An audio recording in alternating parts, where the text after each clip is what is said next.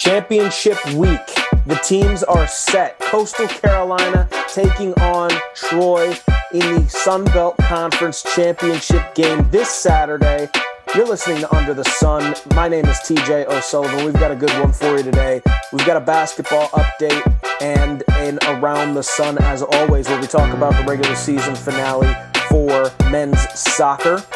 We've also got some key games in football that we got to talk about in the regular season finale, and then going into basketball, as I said. But let me introduce you to my partner in crime, Kyle Nash. Kyle, we've got a lot to talk about, and we've got a really exciting thing we've got going on later where we're going to extend the panel. Absolutely. And, we would sit here and give you all the details and all the information and everything that you need to know. Just know that it is a very awesome panelist that we brought in, and we are going to tease it just a little bit. We brought in someone from Coastal, someone from Troy, and we let them talk about the upcoming matchup. But you're going to have to wait. We're going to make you wait to listen to it. Yep, you are going to have to wait. We're going to wrap up the show talking about the Sun Belt Conference Championship game versus, Troy versus Coastal Carolina. But Kyle, why don't we just kick things off? We've got a lot to talk about in the realm of Olympic sports. We've got some soccer to talk about. We've got some women's volleyball as they wrapped up, and we've got some basketball. So I'm going to pass it off to Kyle, and Kyle is going to take us for a trip around the sun. Here we go.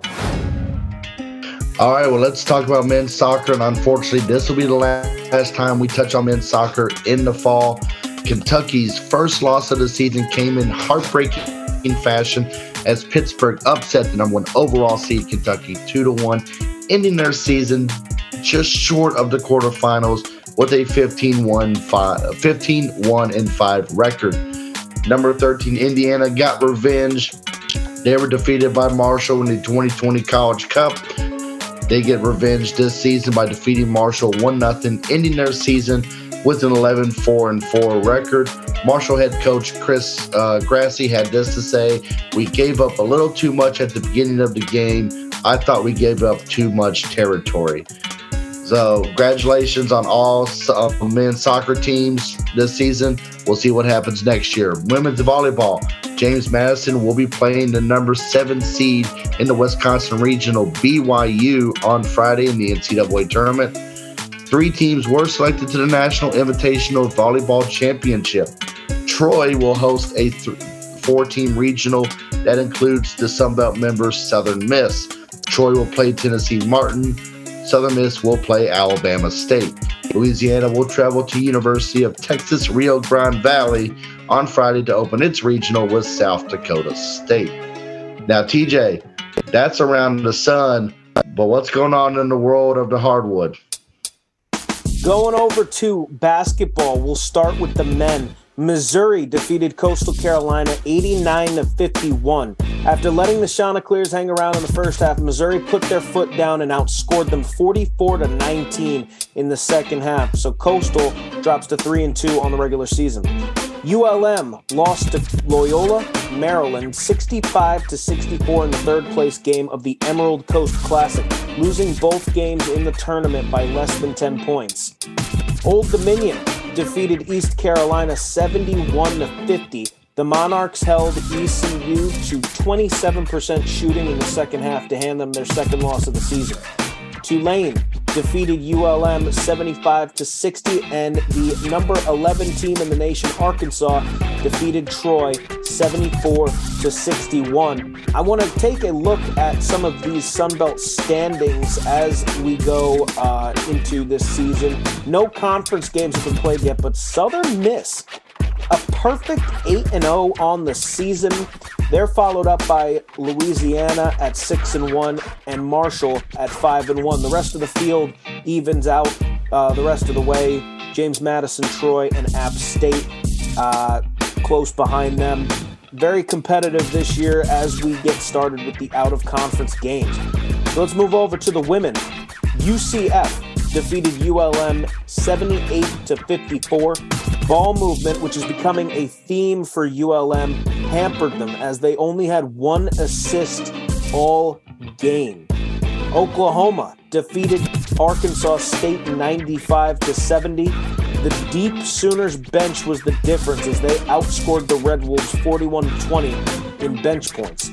Texas A&M defeated Texas State 67-46. After closing the gap to 30-21 at halftime, the Aggies used a 21-7 third quarter to put the game out of reach. Coastal Carolina fell to Wake Forest 76-61. Asia Blunt's 20 points were not enough to overcome a 27-11 first quarter from the Lady Deacs, and Mississippi State demolished ULM 94-39. Looking at the women's standings, Georgia Southern is on top 5-1 in their first 6 games. Georgia State 4-4, Louisiana 4-4, and Arkansas State coming in 4th place with 4-3. The storyline for the women's bracket are 4 teams: App State, Coastal, South Alabama, and ULM, all at the bottom of the conference. 2-4 are their records, and that is your basketball update. So we will keep you updated on how the seasons pan out for basketball.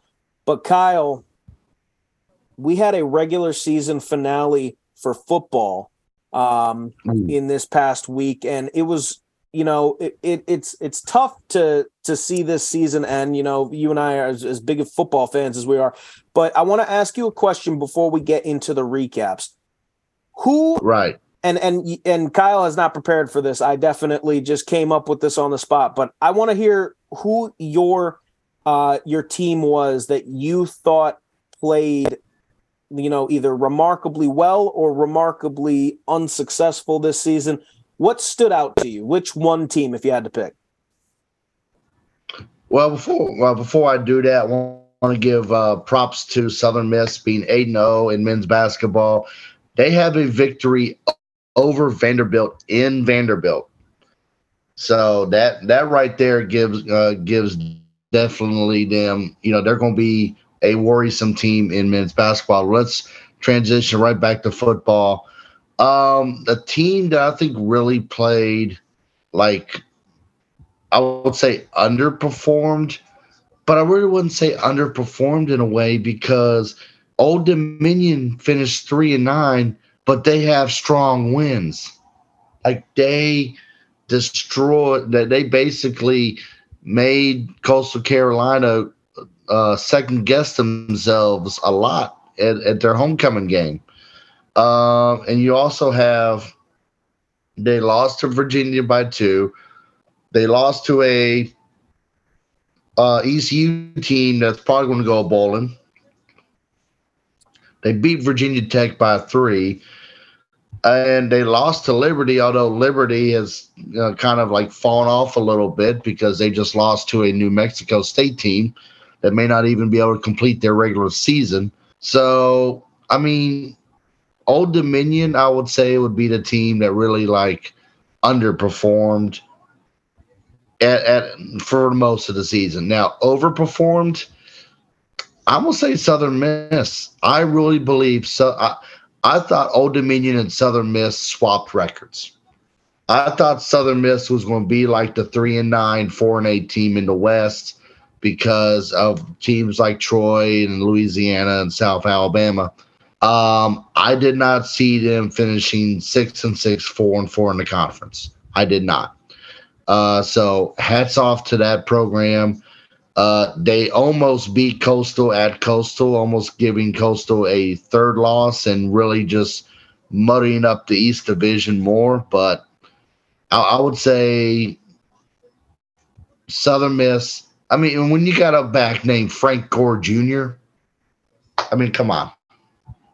Yeah, exactly. I was incredibly impressed with Southern Miss. And to your point with Old Dominion, yes, they're the bottom of the East at the finish of the regular season. But like we said last week or the week before, this team's in a really good spot. You know, like they've got a sophomore quarterback coming back for his junior year. Their star running back and their star receiver are set to come back. I mean, I'm extremely excited to see what Old Dominion does. But the team that I thought overperformed, we're actually going to start with them as we get into football recap. So we're going to start in Huntington, West Virginia, as the Georgia State Panthers came to town to face my pick for overperformed, the Marshall Thundering Herd. Georgia State missed out on bowl eligibility this year, but head coach Sean Elliott's squad looked to end the season off on a bang. The Panthers got out the gate quickly, putting up the first 10 points of the game. Marshall would get the spark they needed before halftime, though, as Kalen Layburn goes 83 yards on the first play of the Marshall drive to put the Herd on the board, and Rasheen Ali would catch a 5-yard pass to give Marshall a 14-10 lead.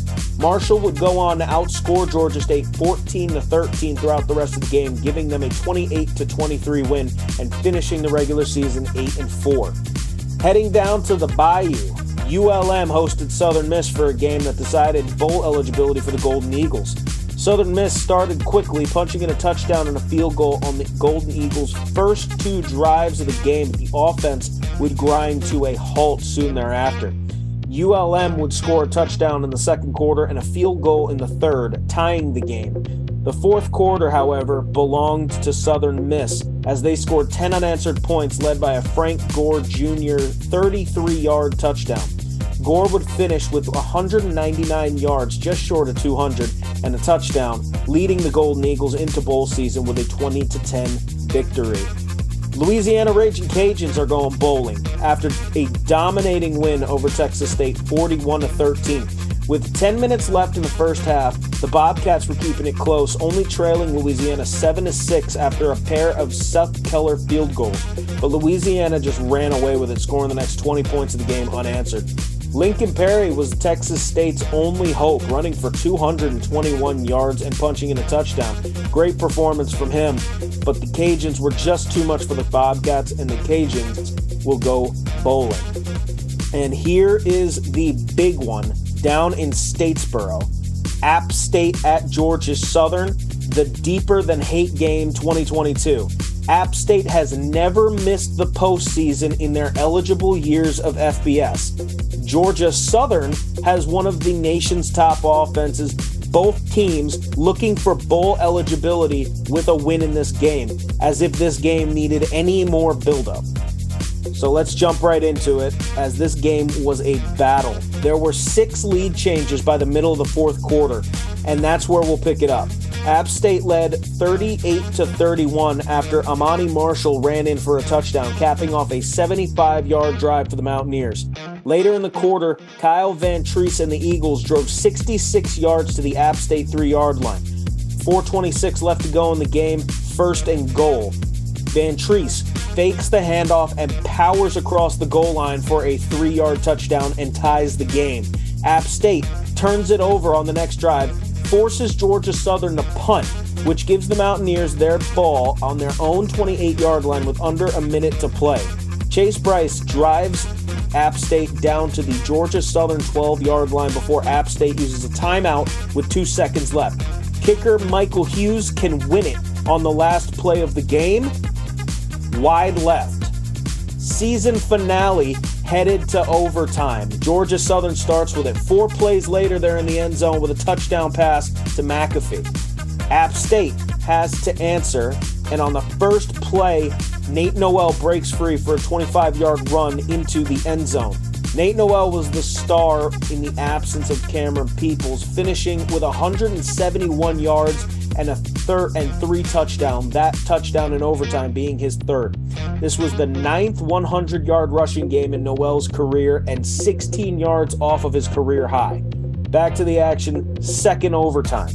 App State starts with the ball. First play, incomplete pass to Noel, but Georgia Southern cornerback Derek Canteen gets hit with a late hit to reset the downs and move App State up to the 14-yard line. A killer penalty, but the Eagles' defense comes up big and forces a field goal. App State leads 48-45. Georgia Southern can win with a touchdown. Second play of the Eagles, second overtime. Van Treese unloads with a pass to the end zone, caught by Ezra Archie for a touchdown. Georgia Southern wins 51-48 in double overtime and heads to bowl season. So, Kyle, let's bring you back in. All of these games that we just talked about, won by teams that will go bowling this year. Marshall, Southern Miss, Louisiana, and Georgia Southern.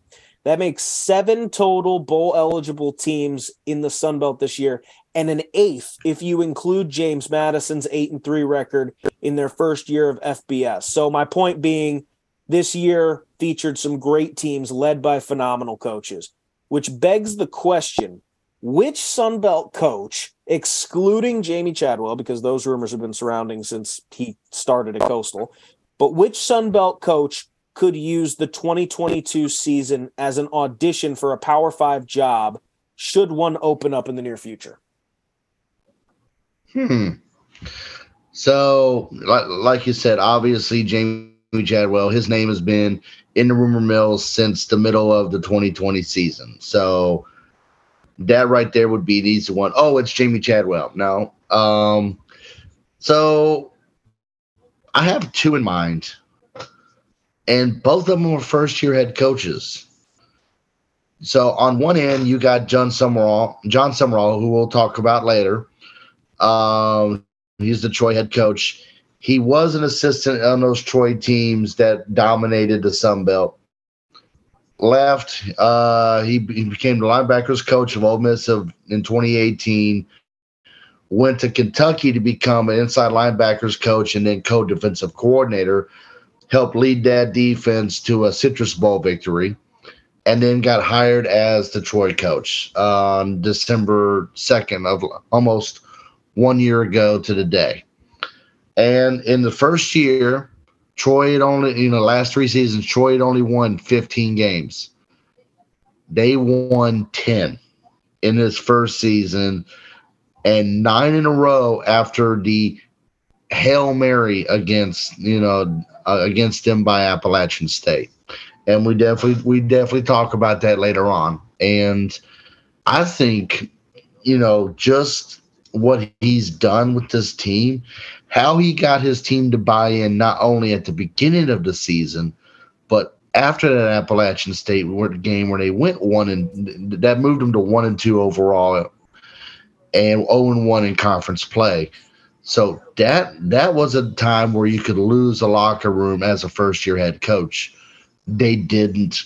They came together as a team, and they really just played for each other, and you could tell his energy was infectious. And then it just became stacking. Let's move on to the next game. And really the Jamie Chadwell model, listen, we're 0-0. We have the next week is our only game of the season. And as soon as that game's over, that season's over, we go to the next season. The coach I was thinking of is Clay Helton. And you see this with Hugh Freeze recently, who just left Liberty to become the coach of Auburn. The only thing I got to say about that is let's see what happens to Auburn in about 3 years. He left Ole Miss in a heap of NCAA violations and had to go to Liberty just to revitalize his career. Clay Helton wasn't in that kind of stint. He wasn't winning enough for USC. His last 3 seasons, he went 18, 19, and 14. I mean, any head coach, that would be great. But at USC, that's nothing. That's you're disrespecting the legacy of the Trojans. So they fired him after 2 games in the 2021 season.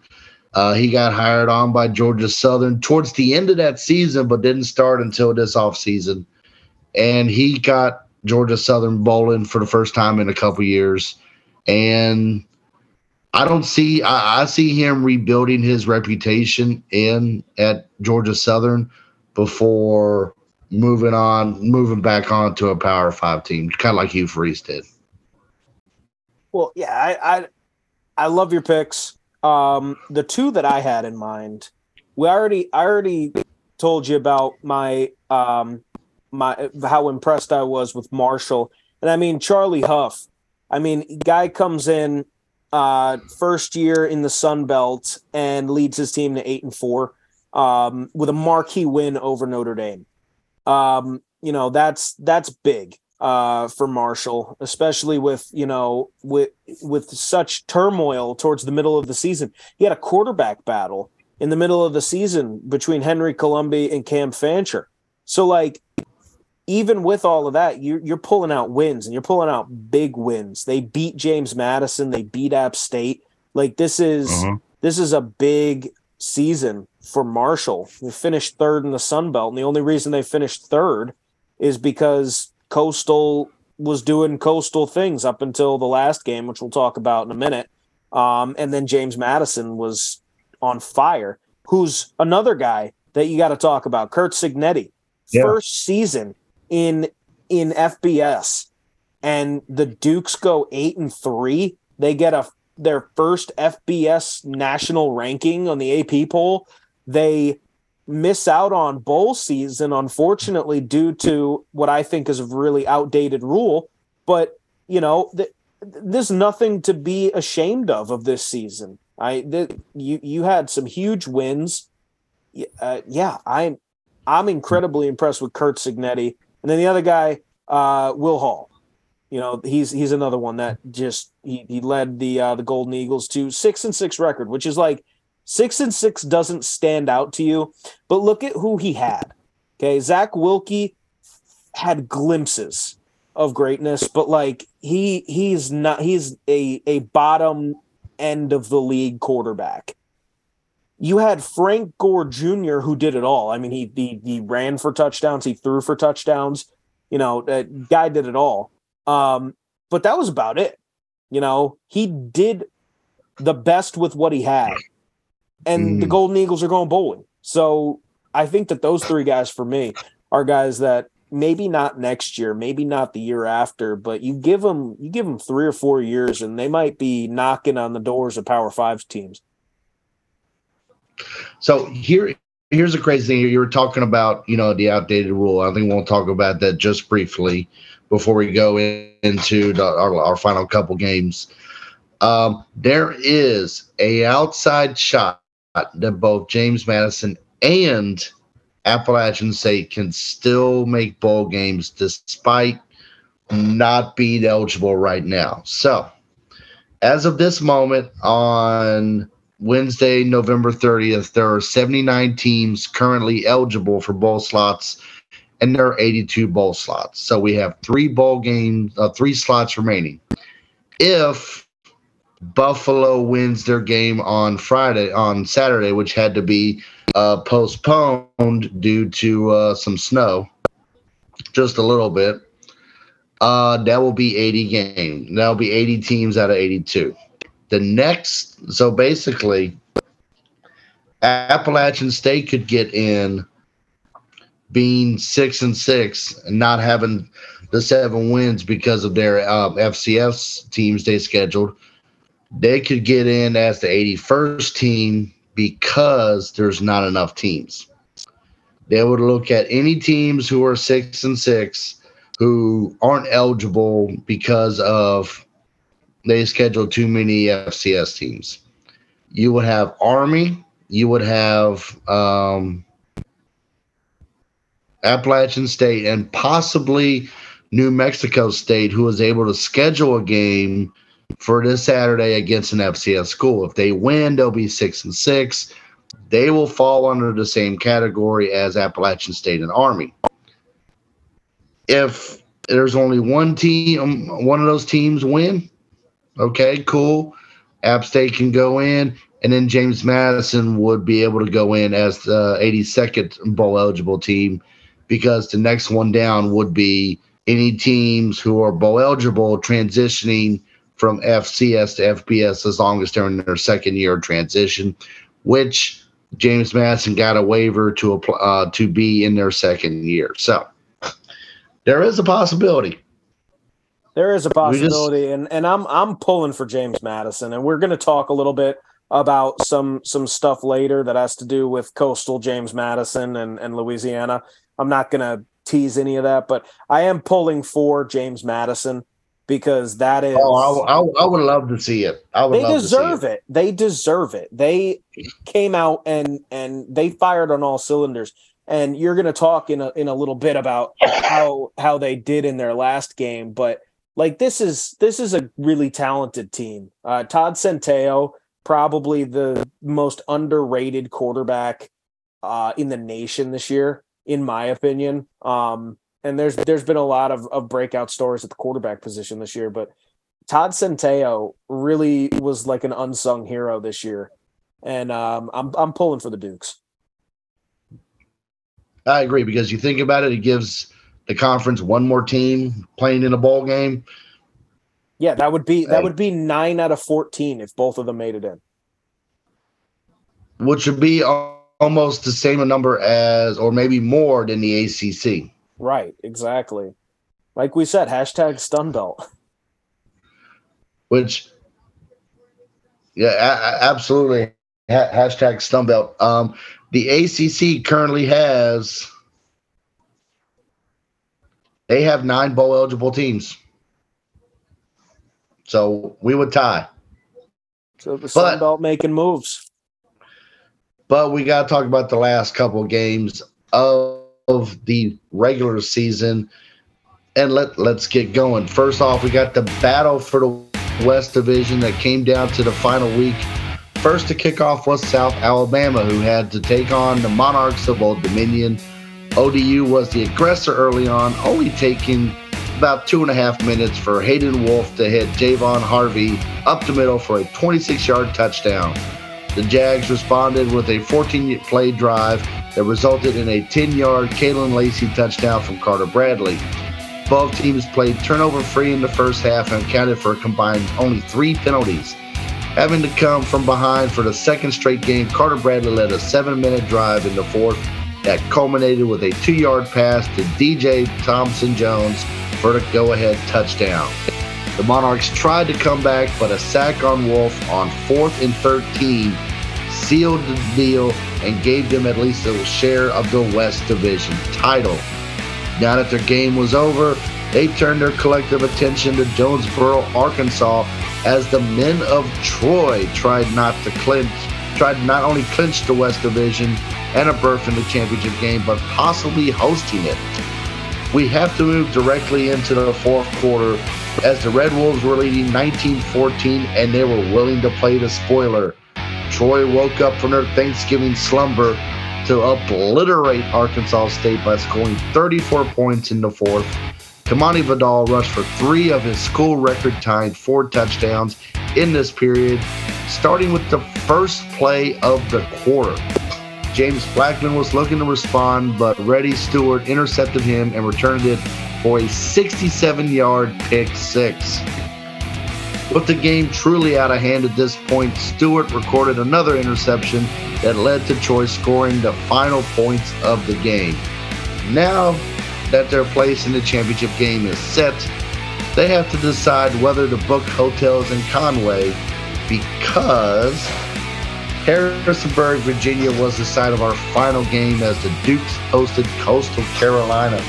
The Chants played their first game in 2 weeks and, in theory, should be fresher than a James Madison team that had to rally from behind against Georgia State. The clinching scenario was simple: win, and the West Division winner had to travel to Conway. On their second drive of the game, Coastal quarterback Jared Guest threw a 33-yard dagger to Tyson Mobley on 4th and 1 to take a 7-3 lead. Cameron Wise kicked a 43-yard field goal to cut the deficit 7-6 with 11:58 left in the first half. Coastal's next drive ended in a punt, and then James Madison proceeded to put their foot on the gas pedal with 2 touchdowns in the second quarter, giving the Dukes a 27 halftime lead. Getting the ball to start the second half helped increase the lead with a 17-yard pass to Drew Painter. In the Chants' last 12 drives of the game, they ended up with 9 punts, a fumble loss, and being intercepted. That interception led to JMU's final points as Guest was intercepted, and it led to a Todd Centeo rushing for an 11-yard touchdown that gave the Dukes the 47-7 lead. The Dukes held Coastal to an average of 2.8 yards per play and kept them out of the red zone to improve to 8-3. Coastal goes into the championship with more questions than answers. So, TJ, I want to bring you back in. I say thrashing is kind of a easy word, but yeah. With James Madison's thrashing of Coastal, social media was rabid and livid. Fans from across the Sun Belt teed off on Coastal, even bringing up the co-championship in 2020 as ammunition. So there's a very simple question that's got to be asked. Is Coastal Carolina an overrated program? First off, there's a couple of things that I need to preface this with. So, number one, I would like to just be clear in saying that, yes, Kyle and I are alumni of Coastal. I'm going to be as unbiased as possible when I say this, because as I said before, James Madison, I'm pulling for you guys. You deserve a bowl game this year, and I think that it's a really dumb, outdated rule that says, with you got to get waivers, you got to be 4 years into FBS. Like, you guys were ranked 25th in the nation at one point this year, and you guys put on a heck of a first year in FBS. So my hat's off to James Madison. Okay.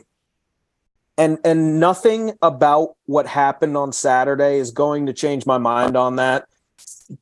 Just clearly from a journalist and perspective and a broadcaster's perspective, James Madison is the best team in the Sun Belt East. I was unsure going into that game whether or not Coastal. I picked Coastal, and I stand by the fact that I picked Coastal. But I was really worried about whether or not Jarrett Guest was the answer for a really good James Madison defense. But you also have to talk about going back into the actual question, is Coastal overrated? No, they're not overrated. They're the third most winningest program in the past 3 years behind Alabama and Georgia. Those are some great names to be a part of. People say, I read the comments on social media, which is why we're having this segment. There are talks about there being a cupcake schedule. Yeah, Coastal didn't have the best out-of-conference schedule this year. They almost lost to FCS Gardner-Webb.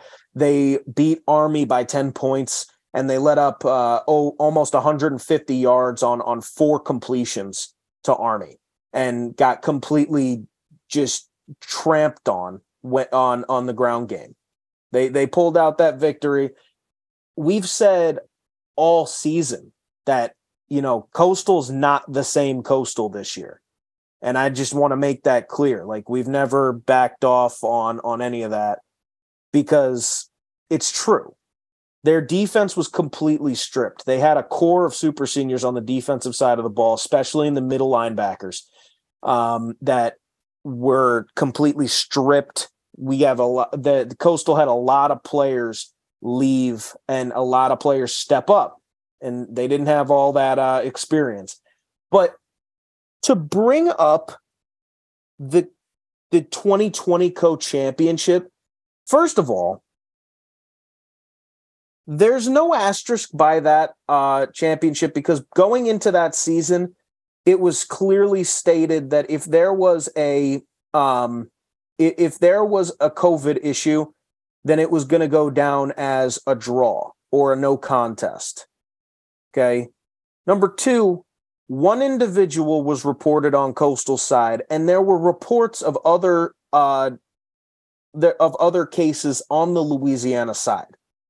Okay, this was a two-sided thing, and as unfortunate as it is, we couldn't have a championship game in 2020. But I think if anybody should be pissed off, it's not the rest of the Sun Belt for Coastal getting this quote-unquote asterisk championship. It should be Coastal. Coastal already beat Louisiana that year. They had already beaten them. They had a chance to take an outright game on the best team that Coastal's ever seen on the field. I mean, you could make a case for 2021, but that was the best team that Coastal had ever assembled record-wise. So I think I just think it's unfair to say that Coastal's this underrated program or overrated, excuse me, this overrated program that, like, they've done so much in the past 3 years. They were the James Madison before James Madison. And it's like, let's stop, everybody needs to just appreciate, the fact that James Madison had a great year this year. Coastal had a great stretch of 3 years, and we don't know what's going to happen. But, like, come on. Like, really? Mm-hmm. So here's the crazy thing about that. You're talking about how everyone's upset at Coastal and this and that. I almost guarantee you, I would put money on it, that the same people that are out there commenting, Coastal had an easy cupcake schedule, if you pull up their tweets from 2 years ago, we're on the Coastal bandwagon. So I wouldn't even go that far. I would just say, let's stop let's stop teeing off on other programs for stuff that's kind of out of their control. I mean, Coastal had a great 2020. They followed it up with a great 2021, and we all knew that they were going to be down this year. But as we talk about later, how in the actual heck, just to save better words, how in the actual heck did Jamie Chadwell pull out a 9-win season out of the team that he got completely gutted over the last offseason? I think, if anything, you should be saying that, like, Jamie Chadwell did one heck of a job. James Madison was just the better team on the field. But I don't think that equates to Coastal's an overrated program. You know what I mean? See, a lot of these fan bases that are saying this would love to have had a 9-2 season with their last game being a blowout. They would give their head coach a new contract extension. But it's insane that everyone talks about how, Coastal's overrated. Honestly, they're not. In fact, last year, you could make a case because, you had a lot of the players coming back, so they should have gone to the conference championship, but they didn't. They lost 2 games. So you could use that argument then because they didn't go to their expectations. This year, they weren't expecting. It was going to be, I think, Marshall and Louisiana was the picks, or Appalachian State and Marshall, or Appalachian State and Louisiana. So how can you be an overrated program when you make a championship game you weren't picked to be in? Yeah, and just to wrap things up with that, I think that Coastal goes out and plays a great game against Troy, maybe silence some of the talk, but I think that it's unfair to the program to say to just completely discredit what they've done in the past 3 years based on 2 situations. James Madison winning last week in the regular season finale and Louisiana co-championship, which was a team that Coastal already beat. So, like, I think that, we just chalk it up as James Madison had a great season. They are clearly the best team in the East, unfortunately, with an outdated rule. I think that it should be James Madison. I should also say that. It should 100% be James Madison. They had the same they had the same amount of games. They had the same conference record, and they had the tiebreaker over Coastal. It just makes sense that it's James Madison. Let's not blame Coastal. Let's blame the NCAA. You know what I mean? Yeah, I mean, I remember telling you in our phone call on Sunday. You think it's an outdated rule. I believe that it should be one of those scenarios where, you should play a conference schedule in your first transition season to FBS, but just have none of the games count towards conference. It's more bragging rights. And then if at that point, if you get over 6 wins, okay, then you're bowl eligible. You may not win your conference because you're not officially playing conference games, but we know who won and who lost. But talking about overrated and underrated, let's look at James Madison real quick. In 2019, all right, they went 14-2, won the FCS national championship. Now in 2020, they only played a conference schedule and then went into the tournament. So their record disparity is vast, but they went 7-1, but only made the semifinals.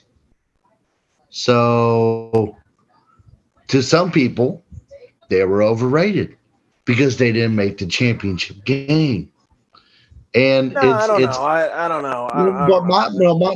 My point is fan bases. And I'm not talking about and even a team's fan base or other fan bases in a conference.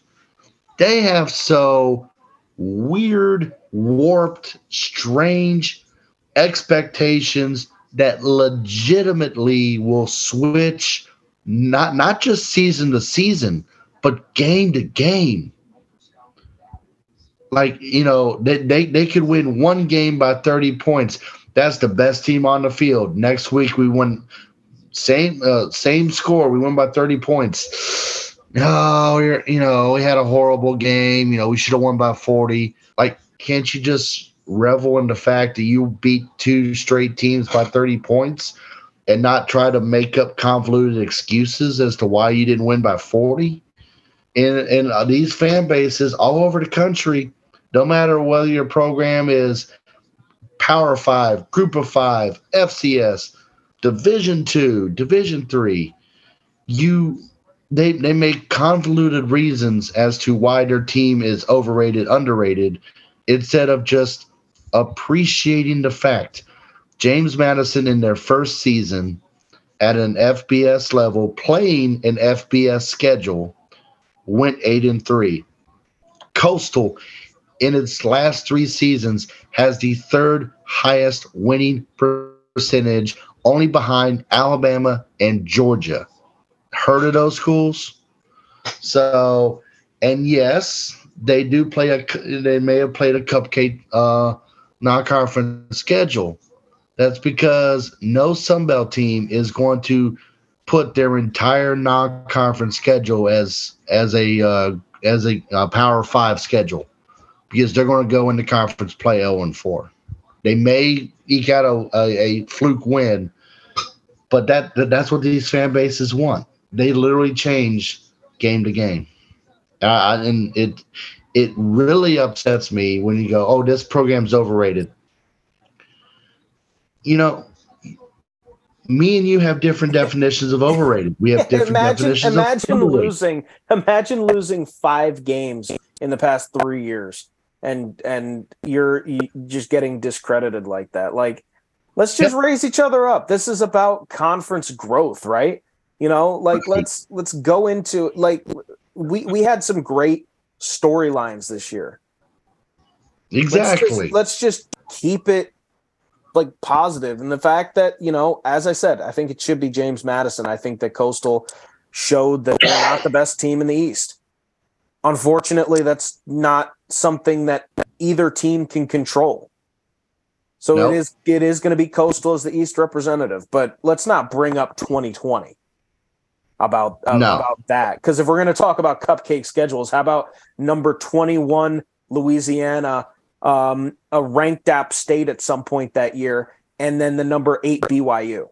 So let's which relax. was scheduled 3 days ahead. Exactly. So I don't know. I guess, like, just to wrap up, let us know in the comments, what your thoughts are on this. Follow us on Instagram at Under the Sun SBC. Send us a DM. Let us know your take on it. But I think we've still got another segment that we got to get to, Kyle. You wanna introduce it? Absolutely. So here is what we did. I know we teased it a little bit, but we're gonna go ahead and we'll bring them on to the call here in just a moment. A member of the Coastal Carolina broadcast team, Sam Weiderhaft. And we also have Jerry Miller from Troy. Jerry Miller is the color commentator for the Troy radio broadcast team. This was a great conversation. We were originally thought we were going to be about maybe 15, 20 minutes. It went a little longer because it was such a great conversation. And let's go ahead and bring those guys onto the call. TJ, take it away. So now we get to talking about the Sun Belt Championship happening this Saturday in Troy, Alabama. We've got the Coastal Carolina Chanticleers coming to town to take on Troy. We're going to get into how these teams stack up, but Kyle, we have to extend the panel a little bit. We've got Absolutely, we do. Yeah, we've got to bring in some people who have been following these teams very closely. So let's start with the visitors. Joining us from Myrtle Beach, South Carolina, one of the play-by-play voices of the Chanticleers and the Myrtle Beach Pelicans, we've got Sam Weiderhaft. Sam, how are you doing today? I'm great, guys. Thanks for having me on. Super excited for this weekend against Troy, and excited to talk some football with you. Now, Sam, we wanted to, when you started to cover Coastal, you got in right at the right time. Like, you were covering the team just as it was starting to get fun. So can you tell us a little bit how you've seen Coastal grow over the past couple of years? Man, it was perfect. I mean, I got here in 2020, right in September, so right as that football season was starting. And, didn't really know too much about Coastal at the time. Knew the football team was coming off some pretty average seasons. And then the way they just took off and how quickly that rise was just really fun to watch, and getting to be a part of that team and kind of getting to be around those guys and learn more about that group was something really special. And then almost everybody returns for that next year in 2021, go to the Cure Bowl and actually win that game for the first bowl game in school history. And then, you get gutted on defense and your main quarterback stays, but you still have a successful season in 2022. So it's been really cool to see. I definitely have been spoiled being around this football team for the 3 most successful years in team history. And, excited to see how this year ends too. Well, we appreciate you coming on and wish the team the best of luck on Saturday. But we got to get to the host team, the Troy Trojans, represented by the color commentator for Troy Athletics, Jerry Miller. Jerry, how are you doing today? And I'm doing great. Glad to be on with you guys. Looking forward to talking about this game and can't wait for it to get here. A lot of excitement in our neck of the woods around this. Yeah, it's plenty of excitement, especially since, Troy went from in the early 2010s, basically running the Sun Belt West, to they had a couple of years, a couple of 5 and 7 years, and now they're back to 10-2. So with new head coach John Summerall taking the helm this year, what about his style has had an impact of bringing Troy back to Sun Belt prominence? Well, and I think it has been a lot attributed to John Summerall in the culture, the environment that he has built. He's really got these players bought into the kind of culture that he wants. And he was a guy that was familiar with Troy. He was here as an assistant under Neil Brown during those years where we had 5 straight conference championships. So he understood Troy football coming in. And then, he spent some time in the SEC. So he had been in a very competitive league, learned under some really good coaches, came to us from the Kentucky program, and Mark Stoops. He had been at Ole Miss as well since he left as an assistant. So I think he has a good understanding of what it takes to win.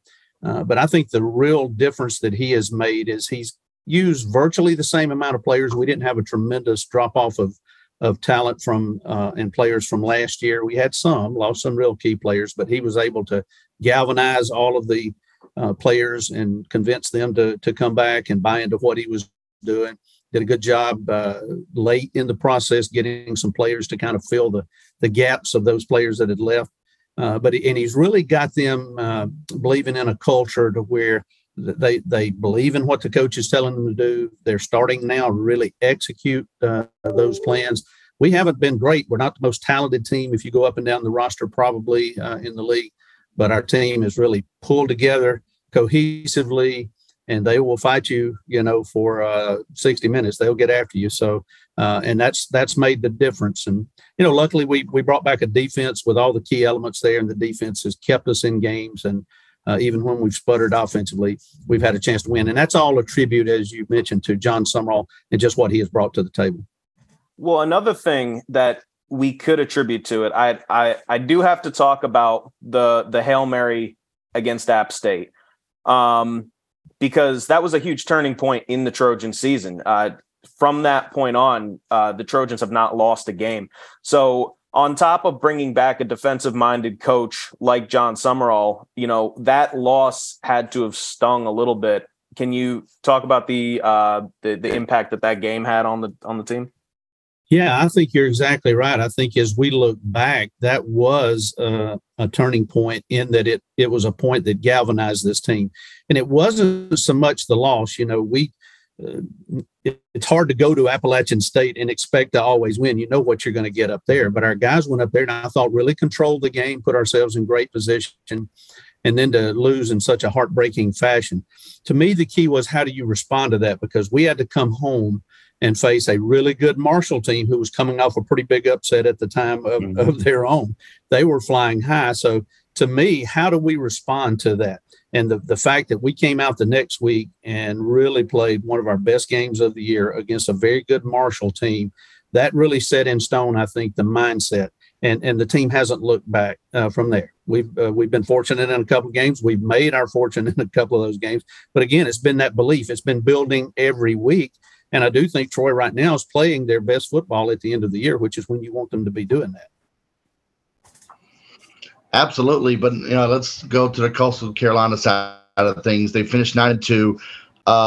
Over the last 3 seasons, Sam, as you talked about, has been kind of the 3 biggest seasons in Coastal Carolina history. They have the 3rd best winning percentage amongst FBS power teams, only behind Alabama and Georgia. So whereas teams like Troy and Louisiana were dominating the Sun Belt in the late 2000s, early 2010s, Coastal's been kind of the standard bearer of the conference over the last couple of years. But Sam, I want to ask you, majority of the team last year being seniors and super seniors, the team has really attacked the transfer portal, got players like Sam Pickney. What new additions to the roster have impressed you while watching the team this season the most that may not necessarily be reflected on the stat sheet? Well, you mentioned Pinkney. He's obviously the big one. And we knew he was what we were getting from his numbers at Georgia State. And then seeing him on the field, he's the deep threat. He's Grayson's, him and Jared Brown have been those 2 favorite targets really so far this year. I want to talk about one guy that, you guys have heard his name, but I didn't know he was a transfer guy until a couple weeks ago. But Xavier Gravett is a guy that transferred from Morgan State, was out for that 2020 season because they didn't play at Morgan State for that whole year. Comes to Coastal, appears in a few games last year, and then this year has kind of emerged as that main tight end threat. And I think he's been a big target that, it's incredibly tough to replace what Isaiah Likely did for Coastal Carolina, and now you see what he's doing for the Baltimore Ravens. But I think Xavier Gravett has been a guy that has just added to that depth on the receiving side, and just been a big target for Grayson McCall to hit so far this year. And now Jared Guest the past 2 games, but I think Gravett, who played a couple years at Morgan State, was out for literally an entire season, comes back these past 2 years with Coastal Carolina, and has done a really solid job as the tight end for us.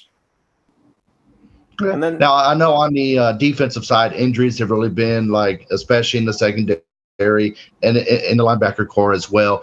Who's really been the player that stood out to you this season on the defense?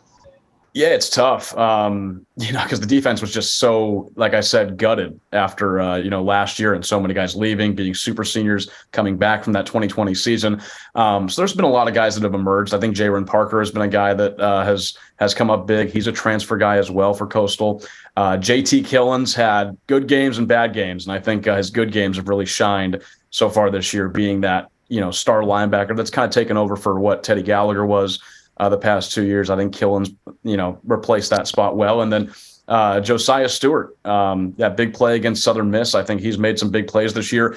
I don't think he's been effective as he was last season. I think he's also been dealing with some injury problems, but I think Stewart has been, just doing what he does as that defensive end for Coastal Carolina. But, as the last game against JMU kind of exposed, there are problems on defense.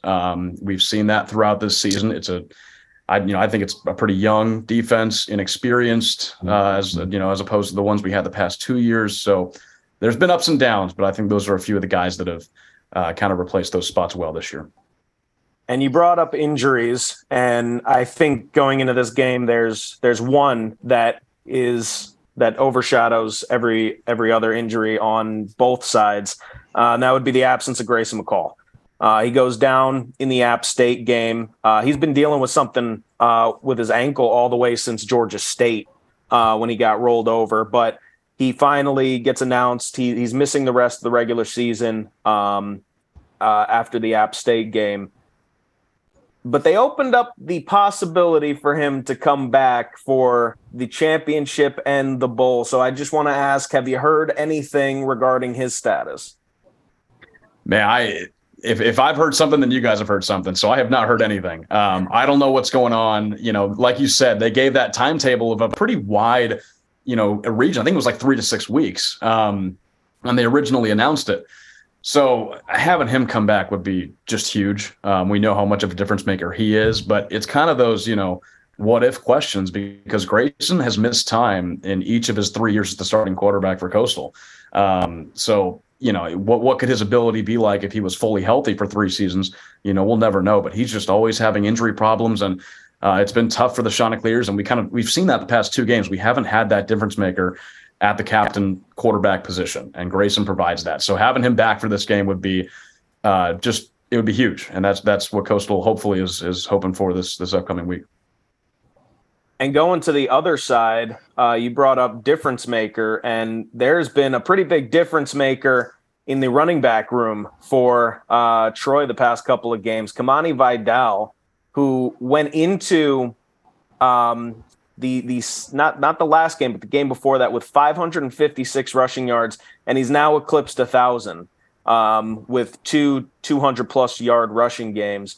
So, Jerry, I want to ask you, how big of an impact has Kamani Vidal had on this season? And more specifically, did the matchups he had in the last 2 games contribute to this monster output, or did he have the ability to break out all season in your eyes?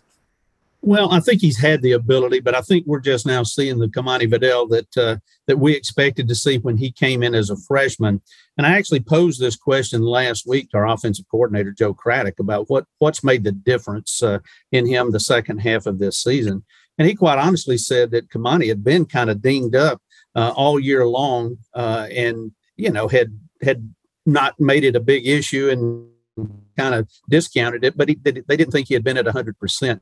In the last 3 or 4 games, he's really at 100% and starting to hit his stride. I think that, coupled with the maturity of our offensive line, under Cole Popovich and his instruction. I think they are starting to mature, and we're getting some really consistent play from the offensive line.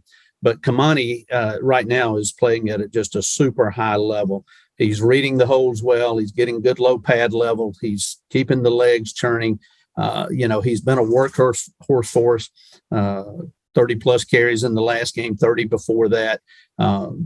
Troy, in all of its history, had only had, prior to Kamani's first 200-yard game, only 6 players that had done that, 200 yards in a single game. And he's done it twice now, back to back.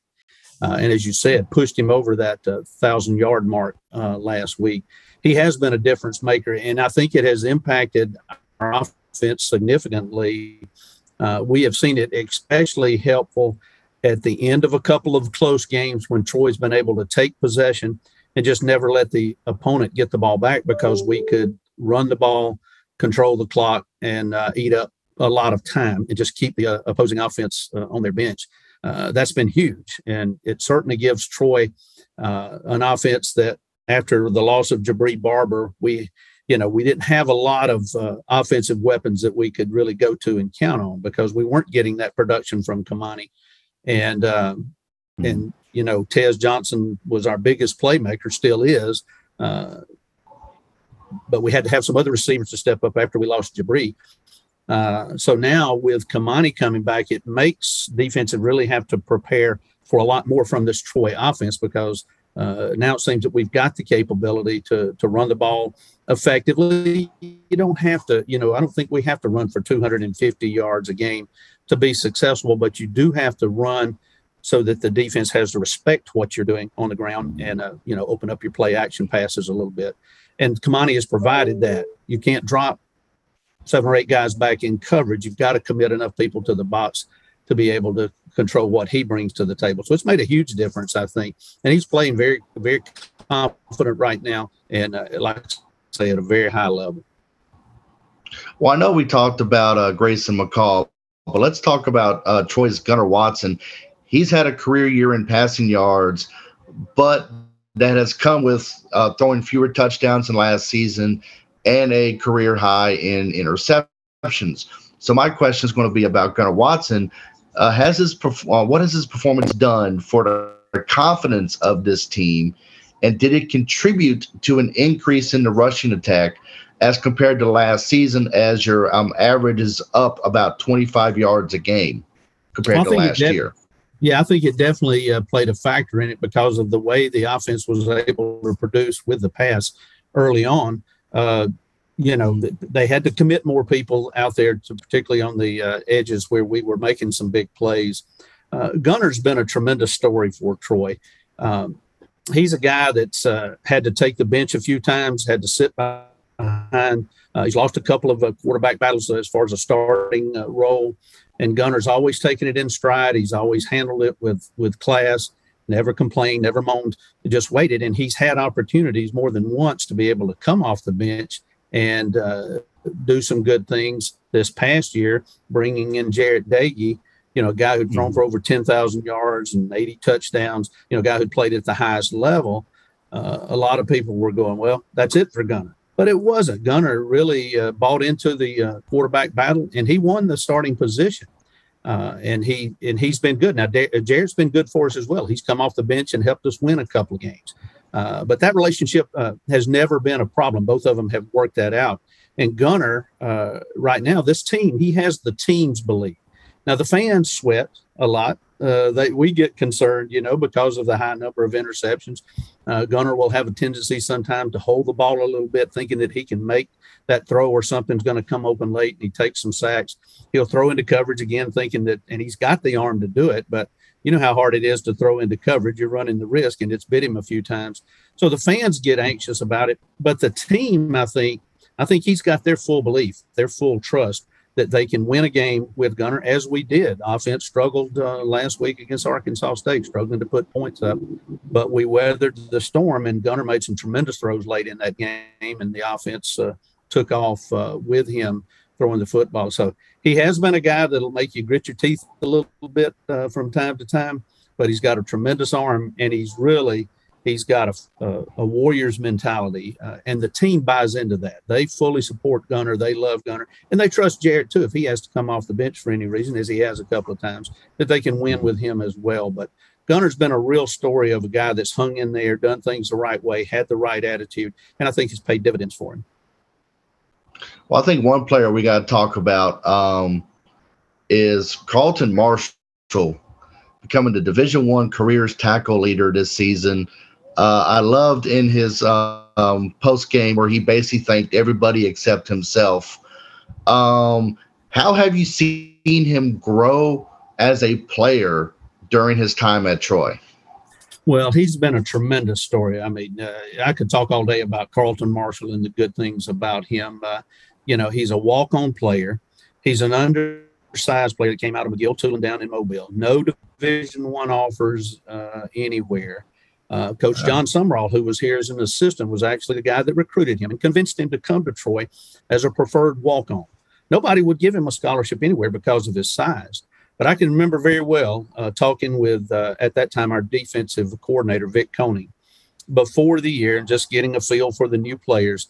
And Vic told me, he said, listen, you're not going to believe me, but there's a guy that you need to watch out there. He's not big as anything, 5'8" at best. I think they list him at 5'9". That's a stretch. But he said, if you want to find Carlton Marshall, find the ball and he will be there because he's going to be in on every tackle. And I'm telling you, that's what it has been his whole career. He has been a tackling machine, a guy that does everything the right way on and off the field, humble, as you've already mentioned, gives credit to everybody else but himself. And he's just been nothing but a winner. And, we spotlighted him as our spotlight player before the Army game because he needed 20 tackles then to break the record.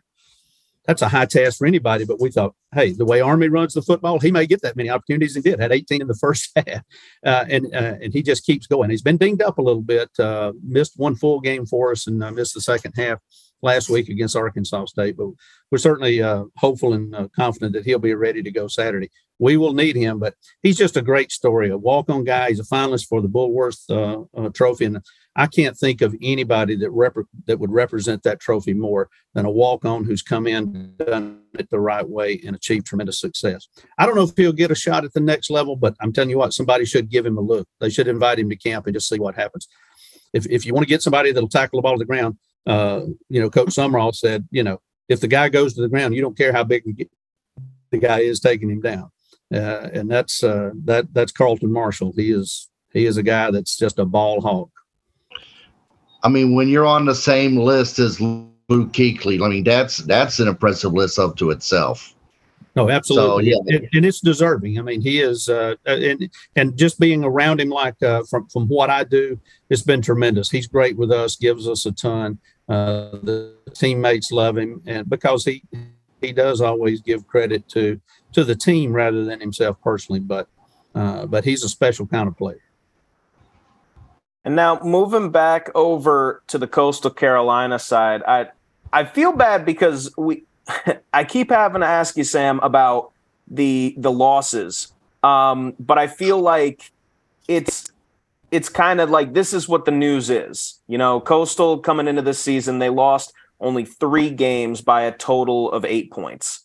And, they were the flavor of the week of the Sun Belt for, however many, the past 2 years, but like they've been making strides in national recognition. And then all of a sudden, you start the season 6-0, and then you face Old Dominion on homecoming, and it's 49-21, their worst loss since 2019. So then you go 3-game win streak. Of course, the Virginia game gets canceled for reasons out of everybody's control. And then James Madison, 47-7. So I guess there's no better way to ask this, but what are some of the concerns that you're seeing, especially on that defensive side of the ball, that, could lead to having a tough time at Troy this weekend?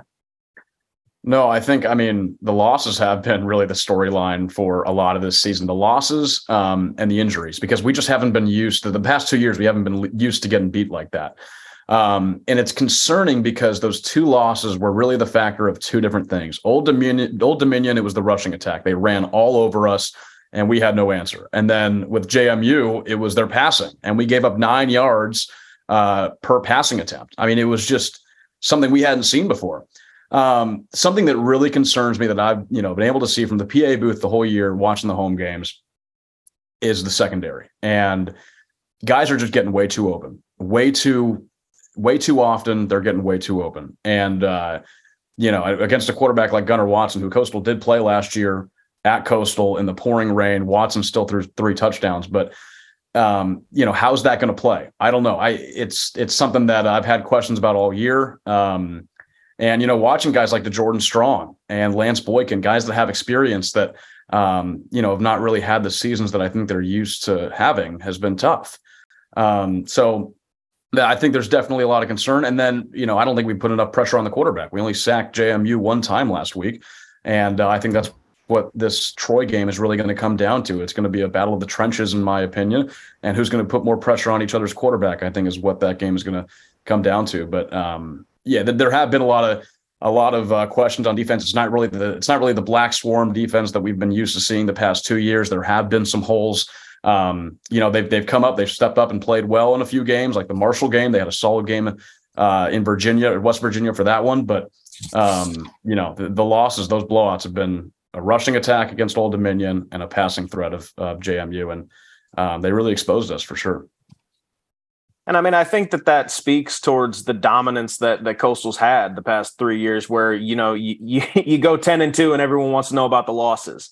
So I think it's a bit of a compliment in a way, a bit of a backhanded one at that. But I mean, there was something else I wanted to talk to you about in the absence of Grayson McCall, Jarrett Guest getting the starting job. And what can you give me your thoughts on him? Is he the answer on Saturday if Grayson McCall can't go? Well, he's not going to be Grayson. I think we've seen that the past 2 games. He's not a Grayson kind of player. He doesn't have the legs. Don't think he quite has the arm strength from what I've seen. Just going back and looking at his stats, he only completed 7 passes against Southern Miss in that victory. He was 7 for 14. Don't believe he threw for a touchdown. So he's not that difference maker that I talked about that Grayson has been the past 2.5 seasons.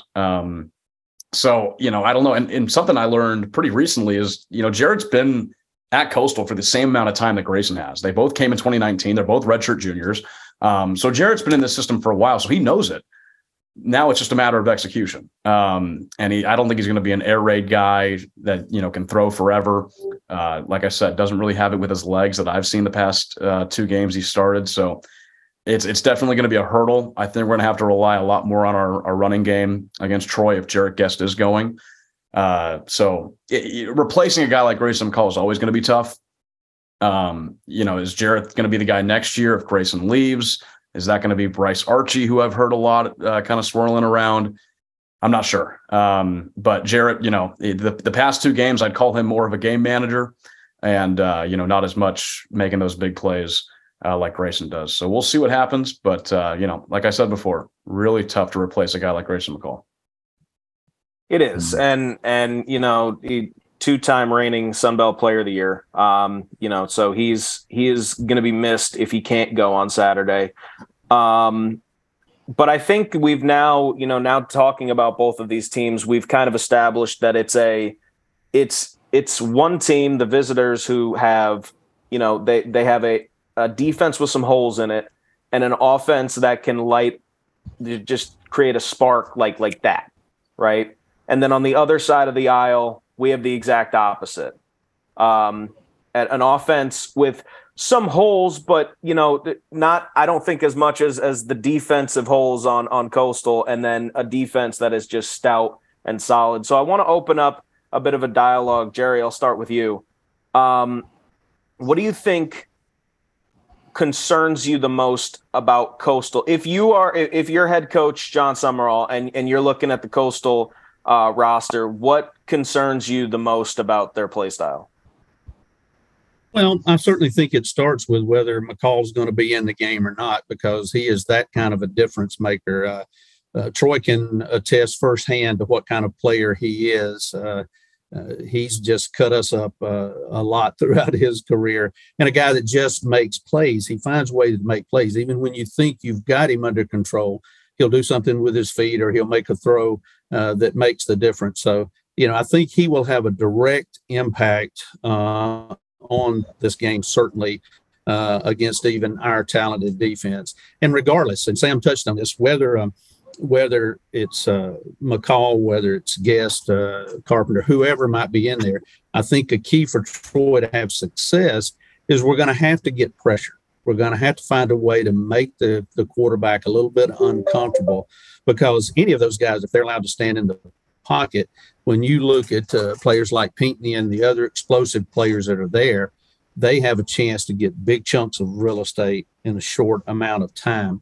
And that's going to be key. I don't think this Troy defense, I think we're pretty stout against the run. And we can, we've done a good job against really good running teams this year. So, I think we're in position to control that if everybody's healthy.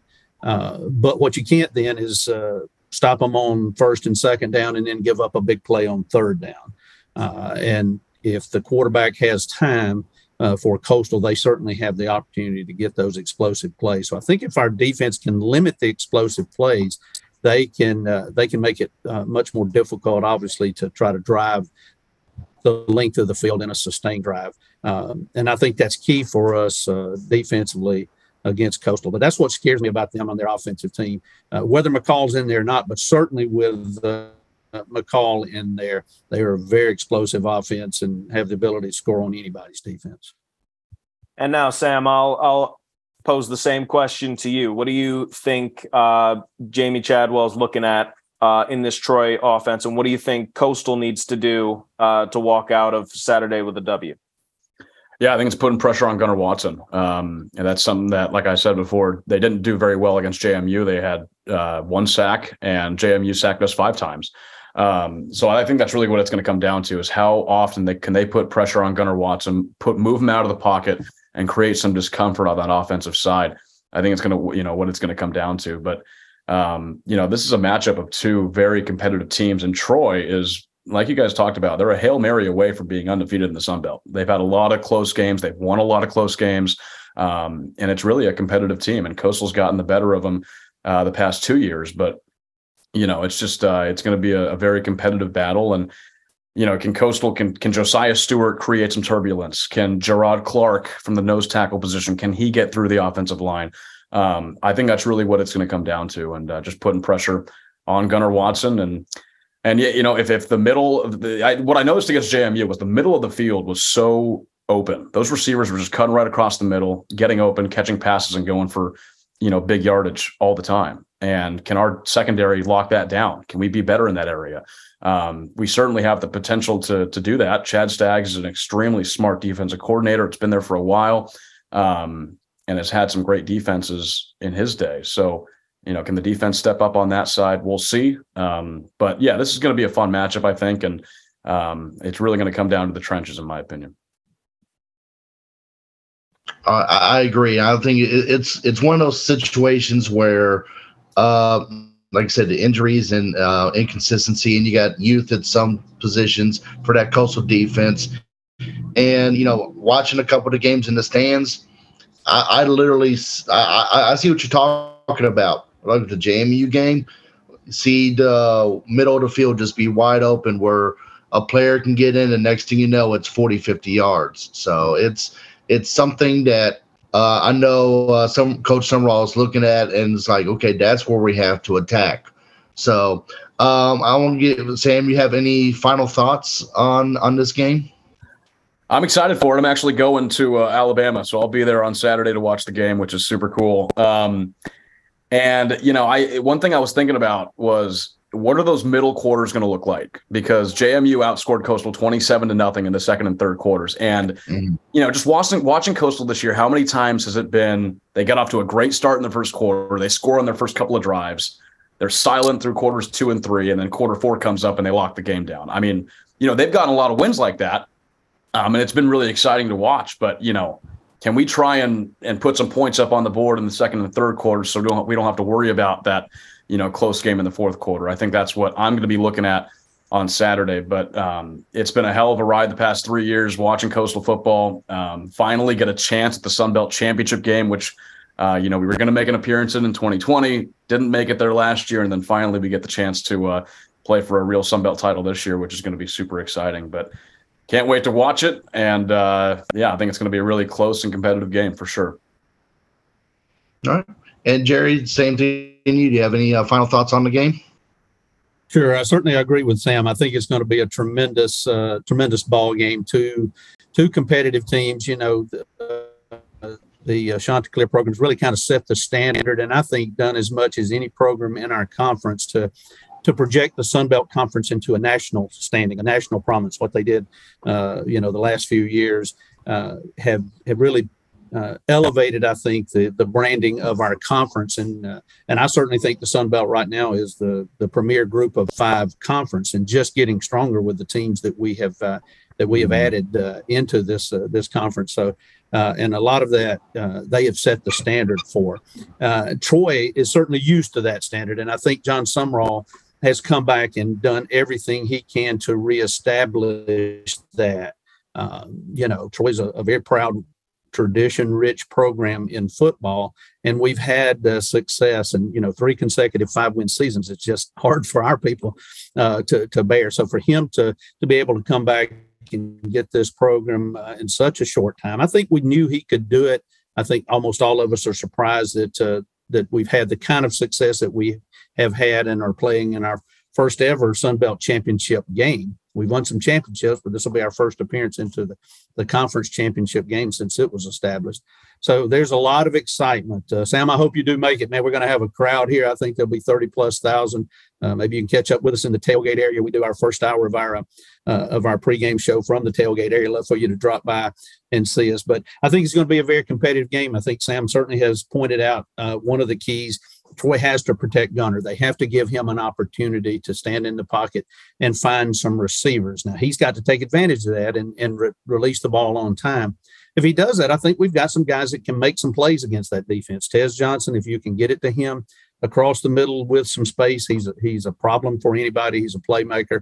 And then our secondary receivers, I think, are going to have to make some plays. Rajay Johnson, who had a big game, 100+ yards against Arkansas State last Saturday. Deshaun Stoudemire. If those guys can make some plays and take some of the pressure off Tez, then I think coupled with our running game, if we can just have a modicum of success, I don't think we have to run for 250 yards to be effective. That'd be nice, and I'd love to see it.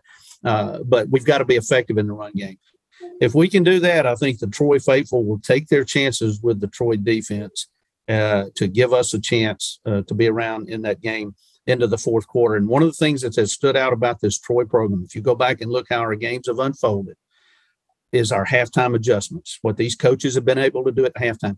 And not just the adjustments they made, but that the players have bought in and executed those adjustments. And we saw it again Saturday against Arkansas State. We're in trouble, actually trailed in that game going into the fourth quarter. We scored 34 points in the fourth quarter.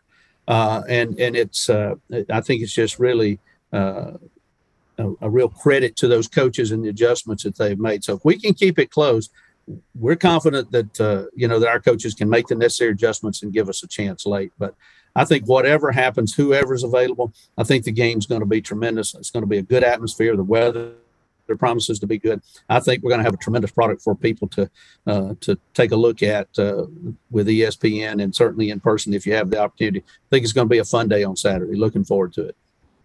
Jerry, I will absolutely take you up on that. And then one thing I did want to point out, how about, you guys have set up the coaching jobs on both sides. Troy going from 5-7 last year to what they are now. And then with Coastal, if you were to tell me before the year that Coach Chadwell would have this team at 9-2 in the Sun Belt Championship, I would have thought you were crazy. I know how successful the past 2 years have been, but just how much we lost going into this year. I think this is Coach Chadwell's most impressive coaching job yet, and it's going to be great. So like you said, Jerry, the halftime adjustments for Troy have been great, and I think the overall coaching job for the Chanticleers has been fun to watch this year. So exciting game for sure. I'm looking forward to it. And I would agree with that. And I think Coach John Summerall has a tremendous respect for what Coach Chadwell has done. He talks about it, and the bar that he has set. So I think there's some tremendous deserved mutual admiration there. And I think you're right. When I look at the job both these coaches have done, and I don't know if you can say enough about it. Well, there's one thing I do want to say. You're talking about halftime adjustments. You can't also forget about that last minute, especially the Troy, Louisiana game. I think it was like 10 seconds left when Vidal dove into the end zone. It was originally marked at the 2-yard line, I believe. Right. And then they ran out. Go ahead. Well, I was going to say, I was watching it from my perspective in the press box. I was thinking more, it really doesn't matter. He's got us in a position where it's an extra point for a field goal to win the game. So I wasn't overly concerned. But then our sideline guys, Chris Blackshear and Junior Lewis, who was down there, they immediately started saying in our headphones, "Hey, I think he scored." And then once they put the replay up, it was easy to see that they ended up making the right call. He leapt in the air and got the ball across. It was just a great individual effort. And even early in last week's game, talking about Kamani Vidal, I don't want to extend you guys, but he made a play on our first drive. We throw a pick, what looked like was going to be a pick six. The guy takes it, looks like he's going all the way, and then out of nowhere comes Kamani Vidal and knocks him out at the 2-yard line. And we hold him and force a field goal. Kamani Vidal, even from an offensive running back position, saved us 4 points on that first exchange. And just that kind of hustle, I think, just sends a message that, hey, here's one of our premier players who could have certainly taken that play off and just said, oh, well, we'll have to make it up. He hustles all the way down the field and saves 4 points on that. Kamani's made some tremendous plays, but and I think it sets a tone for the rest of the team. And it did in that game. It took us a while to get it going, but it set a standard of effort early for that one. Yeah, absolutely. And these two teams going at it this Saturday at 3:30 on ESPN. We thank both of you guys for coming on. Jerry Miller from Troy, Sam Weiderhaft from Coastal. We wish both of your programs the best of luck on Saturday, and let's hope that it's a great game. Thanks, guys. It's been my pleasure. Thank you guys for bringing me on. Once again, special thanks to Sam Weiderhaft and Jerry Miller. We've got Sun Belt Championship game this Saturday, 3:30 kickoff on ESPN. We've got some predictions that we've got to get to, Kyle. We're going to finish up with that championship game, but why don't Absolutely. But we don't have that many basketball games we got to talk about this week. No, we do not. So, and from what I'm looking at, I think that the first couple are going to be pretty quick. So why don't we get straight into men's first game on the docket? Troy at number 24, San Diego State. Troy leads the series 1-0. Kyle, who you got? I got San Diego State. As do I. I think that they're historically they're just too good. And then we've got number 3, Virginia, hosting James Madison. Looking at James Madison so far this season, they are 6-2. So number 3, Virginia, or a 6-2 Dukes team. Kyle, who you got? Virginia's playing with the motion of an entire campus. I got Virginia. Oh yeah, I 100% have Virginia, especially at this time. The top 5 preseason rankings, probably the worst thing that could have happened for all of Virginia's opponents this year, because now with all of that added stuff, and we send our thoughts to that community. But this Virginia team is I have a feeling they're going to do something magical this year. So now we'll move over to the women. Temple at Old Dominion, first ever meeting. Kyle. Ooh, you know what? I think I'm going to go Old Dominion. Well, I am going to go with Temple. Old Dominion, 3-3 on the season. I'm not going to go for the upset on this one. So I've got Temple. But we've also got another first-time meeting, Troy at Arkansas. Kyle, who you got? Well, this one I'm not going with the upset. I'm going Arkansas. And you already know who I'm going with. The team that I've been talking up all season. At some point, they've got to get that Power 5 win. I'm going with Troy. And I don't think it's going to be close. I think it's going to be a 10-point plus game. Okay. At some point, Felmus Karanga is going to show the SEC who she is. But, we'll see what happens. And now we've got our final women's game, Clemson at Georgia State. Clemson leads the series 3-2 all time. And let's take a look at Georgia State. They're 4-4 so far on the young season, second in the Sun Belt when it comes to out-of-conference games. Kyle, who do you have? Clemson is 4-3 themselves, so I'm going to say I got Clemson, but I think Georgia State's going to give them a battle. I think they're going to give them a battle, so much so that I'm going to pick Georgia State. I think that Clemson's basketball team is down this year, and Georgia State, I just got a feeling. Which brings us to the big one. The championship. Yes, the championship is set. Coastal Carolina, they're not hosting. They were hosting all the way up until the final whistle of their game against James Madison. They'll travel to Troy, Alabama to take on the Trojans. Coastal leads the all-time series 3-2. We just went through all of that preview up to this game. So, Kyle, I'm going to start with you. Who do you think is going to take home the Sun Belt Conference Championship in 2022? Ooh. All right. So this is definitely going to be an interesting game.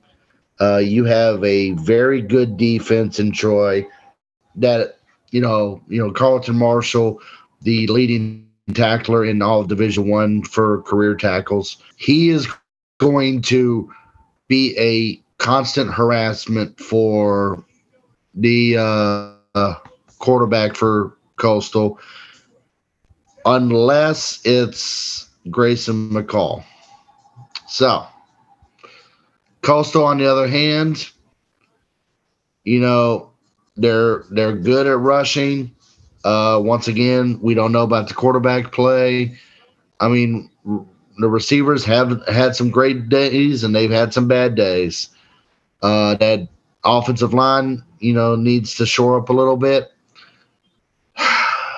So, with all that being said, something just tells me that when the lights are on, Coastal does its best work. I'm going to go with the upset. I got Coastal Carolina. All right, I'll make it dramatic as well. So, go ahead. That's what we're here for. We just talked about how this game stacks up.